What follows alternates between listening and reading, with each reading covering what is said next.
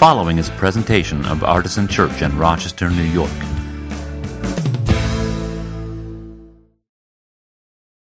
Well, before we open the Bible this morning, I'd like to begin by asking you to open your imaginations a little bit.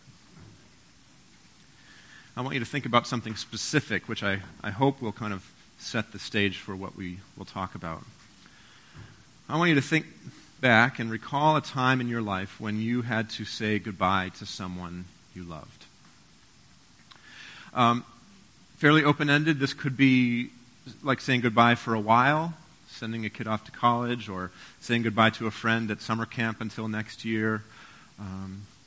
It could be saying goodbye for an indefinite amount of time, as when somebody you love moves to another country and you don't know when or even if you'll see them again.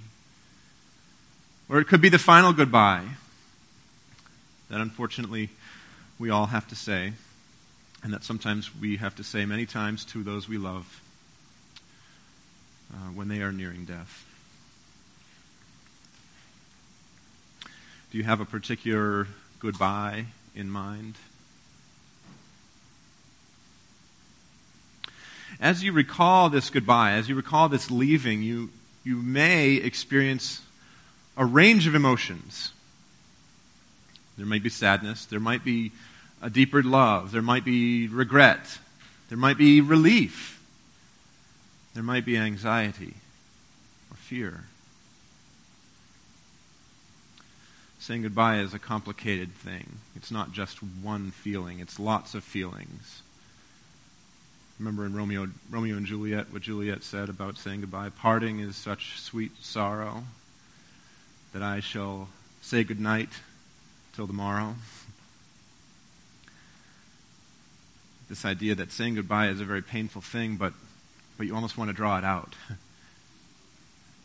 and make the experience last. Because the pain of leaving is caused by the love that you have very often. And so that pain tends to intensify the love, and the love intensifies the pain, and there's this circuitous feeling that you have. Today's story from the Gospel of John is an occasion where Jesus is preparing his disciples for the day when he will leave them. He's saying kind of a preemptive goodbye in a way. It's one of those confusing in-between goodbyes where it's not the last time that you'll be together with the person, but you think it might be, maybe probably will be the last time you have a chance to say the things that you need to say. Have you ever had one of these goodbyes where you're saying goodbye and it's not quite time to say goodbye, but you have to say the things now because you don't know if you'll get a chance to say it again?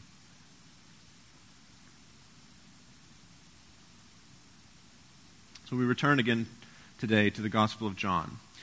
We have been working our way through the Gospel of John little bits at a time, maybe 3, 4, 5 weeks at a time for years now.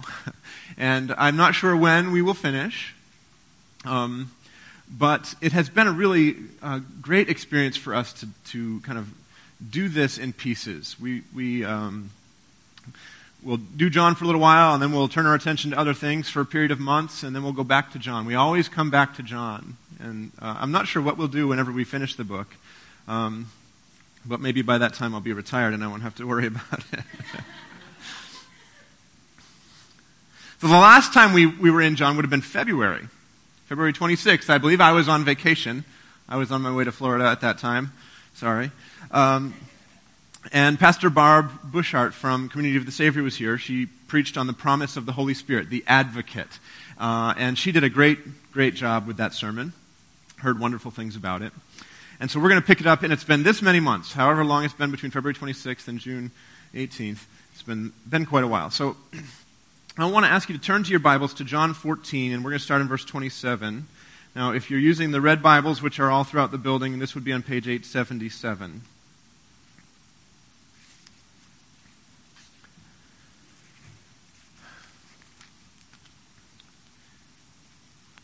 And I want you now to recall again the emotion that you felt with the goodbye, with the leaving, with the parting that you thought of a moment ago. And with that emotion still present in your spirit, I want you to hear the first words that Jesus says in today's passage, right here in verse 27. Peace I leave with you. My peace I give to you. Maybe it would be good to just sit with those words for a bit. Hear Jesus speaking to his disciples and hear him speaking to you. Peace I leave with you. My peace I give to you.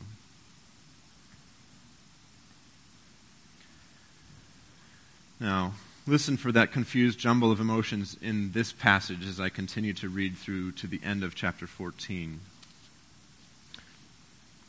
I do not give to you as the world gives. Do not let your hearts be troubled, and do not let them be afraid. You heard me say to you, I am going away, and I'm coming to you. If you loved me, you would rejoice that I'm going to the Father, because the Father is greater than I. And now I have told you this before it occurs, so that when it does occur, you may believe. I will no longer talk much with you, for the ruler of this world is coming. He has no power over me, but I do as the Father has commanded me, so that the world may know that I love the Father. Rise, let us be on our way. So, here's an observation that I think is worth making as we look at this passage. Just 4 or 5 verses, right? A good deal of what we just read in these short verses,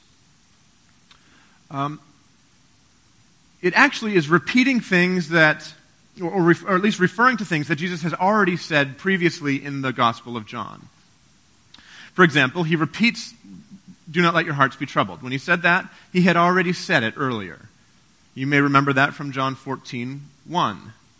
Or maybe you don't remember it because it was February 19th. When we encountered that particular verse. Remember, that was the sermon that we beamed in from our all-church retreat at Camp Mission Meadows. Some of you were out there with us, and some of you were in the room, and my disembodied head was preaching to you from afar. He says things like, I have told you this before it occurs. And if you haven't read anything earlier in the chapter, you might not know what he's talking about. The this there is not just his leaving, it's the gift of the Holy Spirit. He's saying, I told you this now so that when the Holy Spirit comes, you will believe. You'll think back on this and remember, and you'll believe. And again, you may or may not remember that promise from Barb's sermon on February 26th. And I would say that as students of Scripture, if we want to understand a little bit better what's happening in this exchange between Jesus and his disciples, we have to go back at least as far as the moment when Jesus washes the disciples' feet, or in Artisan time, July 24th, 2016. Right? That's when we had a message on that passage, which I also didn't preach. That was Pastor Torrance Jones. Everything in between that event, the foot washing, which happened as they were coming in, they're on the outskirts of the city, they'd stopped there in this room in preparation for going into the city for the Passover celebration. Everything between that, the foot washing, and the end of what Jesus says to his disciples, rise, let us be on our way, that's all one event. It all takes place in the same room at the same time. Over the course of one evening spent together, maybe an hour or two. And so we're stretching back to almost a whole year ago to today and trying to kind of understand a little piece of this that really requires us to know all of what has come before if we want to get it in any kind of context. So again, you may not remember that in that same conversation, Jesus foretold his betrayal by Judas. Or you may not remember that he gave them a so-called new commandment that they would love one another. Or you may not remember that he predicted that Peter would betray or would deny him 3 times before the sun rose. So all this to say, I love the way we have gone through the Gospel of John together. It's really beneficial for us. It's a great way to look at the Scriptures, to do little pieces at a time and dig in deep onto them and really find what they have to say. I think when you study the Scripture in short passages like that, you can draw out so much that you might otherwise miss, because you can really spend some time with it. But the drawback is that it's easy to lose the big picture of what's going on.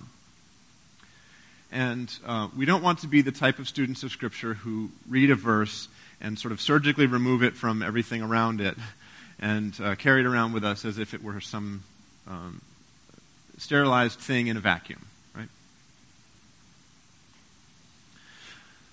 So here's what we're going to do. I suspect that we'll be in the Gospel of John in this little setting for 4 or 5 weeks, at least. We may stretch it through the summer. I haven't quite decided yet. If you have an opinion about that, feel free to share it with me, and I may take it under advisement.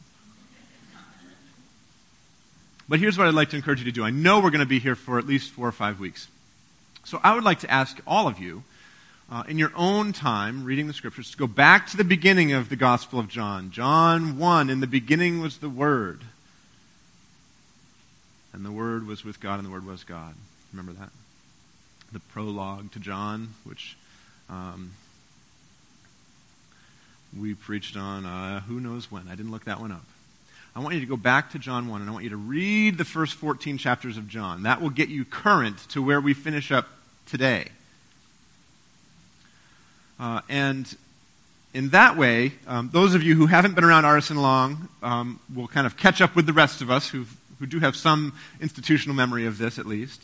And the rest of us who have been here all along but have, let's be honest, completely forgotten everything, we'll have a chance to kind of all get on the same page together. That's my request to you. Please read John 1 through 14 over the next few weeks as we continue to study this book.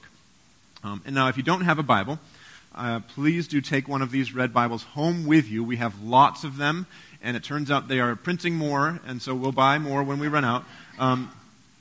And if you don't have a Bible, I would love for you to take one with you, but there's also, of course, lots of online tools and apps and things like that. You can find the Scriptures in a lot of places. Okay, so that's a little bit more stage setting than I typically like to do in a sermon, but it's been so long since we looked at this book together that I wanted to make sure we took a moment to reorient ourselves. So in the time that I have left, I want to spend just a couple of minutes dwelling in the tension that is present in these words of Jesus. Many times we don't want to dwell in tension. We don't like tension. It pulls us one way and the other. It stretches us. And if you spend too much time focusing in on the pain and the emotional turmoil that is present in this passage, it might make you uncomfortable. But that's what I want to do. Because the tension doesn't just come from the emotional jumble I mentioned earlier, the sweet sorrow of parting. The tension comes from some of the things that Jesus says that identify what you might call a broader existential angst in the world. The big problems with the way the world is, which affect all of us, then as now. Notice when he says he's leaving them with peace, he's careful to say it's not just any peace, and you might have missed this. I deliberately did not emphasize the word, but he says, it is my peace. Peace I leave with you, my peace I give to you.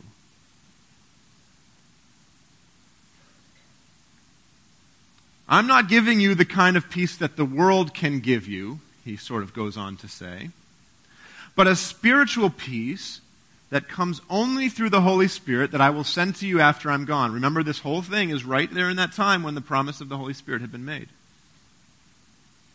Are you familiar with the type of peace that the world offers, by the way? Have you consumed some of this peace? The peace that the world offers is an impermanent peace. It's a conditional peace. It's a peace that's brokered and traded so that it costs money or time. It's a peace that you can only get and keep if you are willing to detach yourself from meaningfully deep relationships, because, let's be honest, meaningfully deep relationships are not the greatest way to come to peace. It's a peace that is superficial and tenuous and fleeting. And that's not the kind of peace that Jesus is promising. His peace is deeper. I would go so far as to say it's frighteningly deep. It's so deep it's scary. Because the peace that Jesus offers comes through his pain and will have to come through their pain. The type of peace that Jesus offers is on the other side of the river of suffering. The type of peace that Jesus offers comes through submission all the way to the point of death, even death on a cross. But as the scriptures tell us elsewhere, his peace transcends all human understanding. His peace is foolishness to the wisdom of the world. His peace is both less and more than you bargained for. He's hardly even gotten the breath out of his lungs to say the word peace when he tells them this. I'm not going to talk much more with you. And why not? Well, you're not going to like the answer because it's not actually very peaceful. I'm not going to talk much more with you because the ruler of this world is coming. That sounds ominous. He's talking about the Satan, the accuser, the enemy, the devil. This spiritual attack that he's saying is about to happen is going to prevent him from staying with them. It's going to prevent him from having any more meaningful conversation with them. This is one of those goodbyes that's preemptive because he knows this is the last chance I have to say this to these people who I love and who love me. The ruler of this world is coming, so I'm not going to get to talk to you anymore after tonight. Because I don't know if you're familiar with the rest of this story, but they leave this place and it doesn't go well for quite some time. But then there's a but. He says, he has no power over me.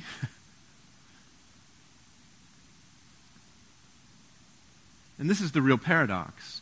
The enemy of this world, the ruler of this world, is in some sense powerful. You don't call people ruler or prince, as he calls them earlier, if they don't have any power. The enemy prowls and steals and kills and destroys. And yet, Jesus says, God's power is greater.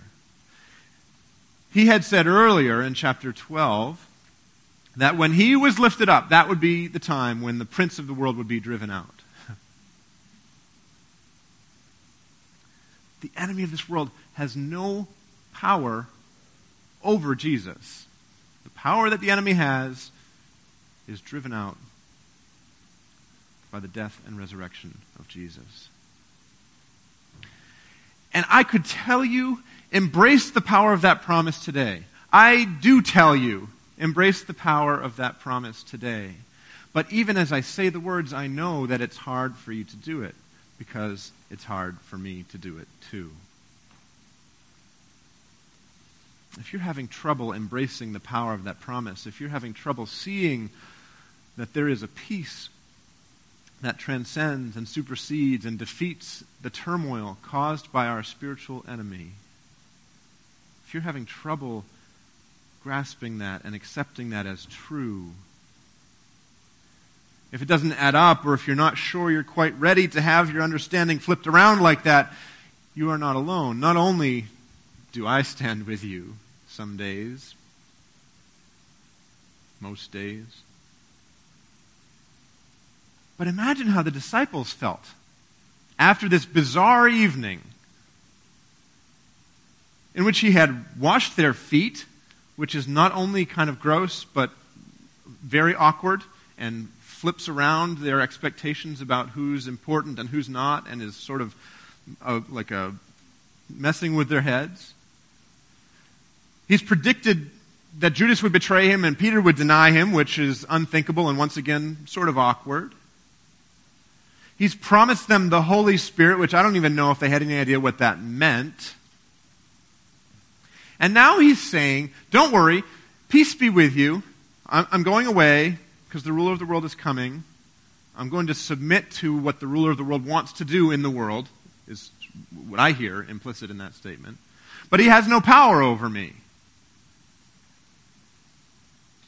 And right in the middle of all that emotional turmoil, all of that spiritual confusion, and all of that existential angst, he says, rise, let us be on our way. But Jesus, wouldn't you like to explain that a little bit more before we go? No, it's time for Passover. Let's go. But Jesus, I don't understand. You haven't said enough to reassure me. Let's go. Let us be on our way. Let's get started. It's almost as if the call to follow Jesus and the moment of truth in which you decide whether or not to go with him comes before you get all the reward and the promise and the peace that you are hearing about. Wouldn't that be terrible? That's the way it is. If there's too much turmoil, too much angst, too much confusion, too few answered questions, in the moment of truth, when you sense the call of Jesus saying, get up and let's go, well, congratulations, you have reached the point that every convert at one time or another has reached. You've encountered that moment.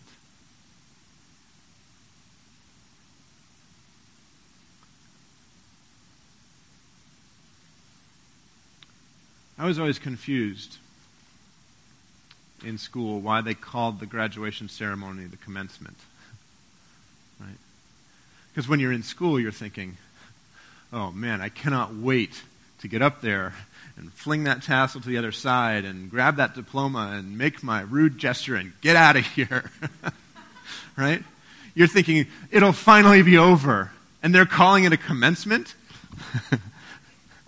And you think, what could possibly start that would be worse and more confusing than this? Oh, my word. And then you get to college, if you go to college, and you think, oh, man, I guess I have to do that one more time. I had a college professor who said, you all think that you're really busy right now, but you have no idea what it feels like to be busy. You're going to be so much busier when you graduate. And then you think you're going to be busy for a while, and then you're going to do this thing or that thing. You're going to take this next step in life, whether it's family or a career or whatever, and you're going to be even busier. And guess what, my friends? It just doesn't get less busy. And I remember sitting in the chairs, like, thinking, he has to be lying. I couldn't possibly be more busy than I am right now. But that graduation is the end of one thing, but it is the beginning of something so much bigger, and that's what this is like when you follow Jesus. A lot of us, I think, approach faith, approach Jesus thinking, I need relief from whatever is in my past and my present. I want to step into a future that is certain and comfortable. And that is not what Jesus offers at all. He's fairly clear about that when he says, take up your cross if you want to follow me. But yet we still want to imagine that there's some other side of this where things are just simple and easy, where the confusion has melted away and everything is crystal clear. And that the life of faith should be one where we never have any doubts again, because, praise God, hallelujah, he has saved me. And yes, praise God, hallelujah, he has saved me. But it turns out that's not a get-out-of-doubt-free card. That's not a understand everything magically experience. So if you are sitting there right now in the midst of an incredible spiritual cloud, in a profound confusion, whether you're not a person of faith and you're getting this weird tingly feeling, like, oh no, I didn't think I was going to be one of those people. Or whether you are one of those people and you, for some reason, thought that you shouldn't have to deal with this anymore. If you're sitting there in that cloud, in that confusion, I don't have a a solution for you. There is no cure for what you are feeling right now. But I do have the words to reassure you that it's not abnormal, that you are not alone, and that this condition, though it may be chronic, is not terminal. Your doubt, your confusion does not have to kill your faith or your capacity for it. It'll mess up a lot of other stuff.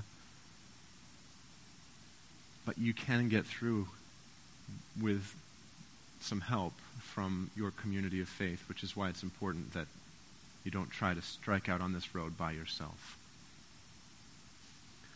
Jesus said to his disciples in that room, and I believe says to all of us today, let's get going.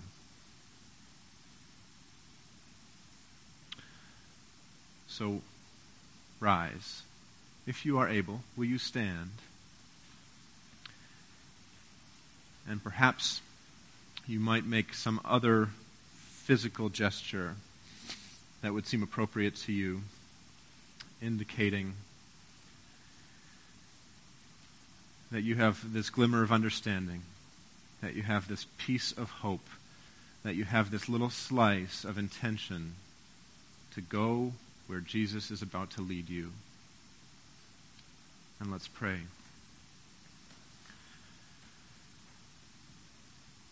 Lord Jesus, we hear your call.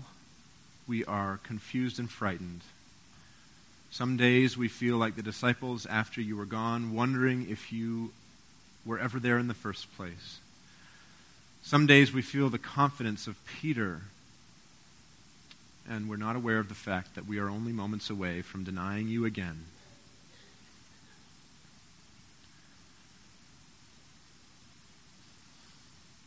Sometimes we don't want to leave the comfort of the room where we've been sitting with you and our friends. And yet you call us. You lead us out and say, let's be on our way.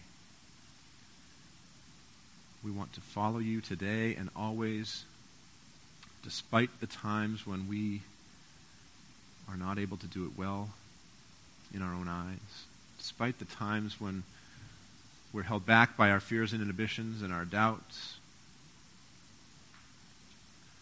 Let us hear your voice and answer and act in the small ways that we can, today and always. We pray these things in your name, trusting in you that you are alive and real and leading us out. Amen. Now, as the band comes and leads us in a couple more songs, I invite you to move out from your space, away from your seat, toward the body of Christ. We celebrate communion at Artisan every week. It's an open table, meaning that you don't have to be a member of our church to partake. You simply have to be following Jesus in this place on this day. Take a piece of the bread, remembering his body which was broken. Dip it in the wine or the juice, representing the blood which is shed for the forgiveness of sins. And take it into your own body. You receive Christ's body into yours. May it be for you the real body and blood of the Savior. May it be for you food for your hungry souls.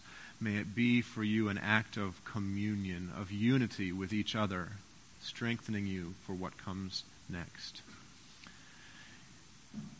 I'll remind you that we'll have a member of the prayer team at the back of the room, and that your children's classes are ending now, and you can go and get them and have them take communion if you'd like, or go get them right after you take communion. Either way, let's continue to worship God together.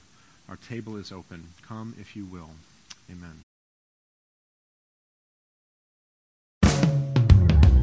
For more information, visit us at artisanchurch.com.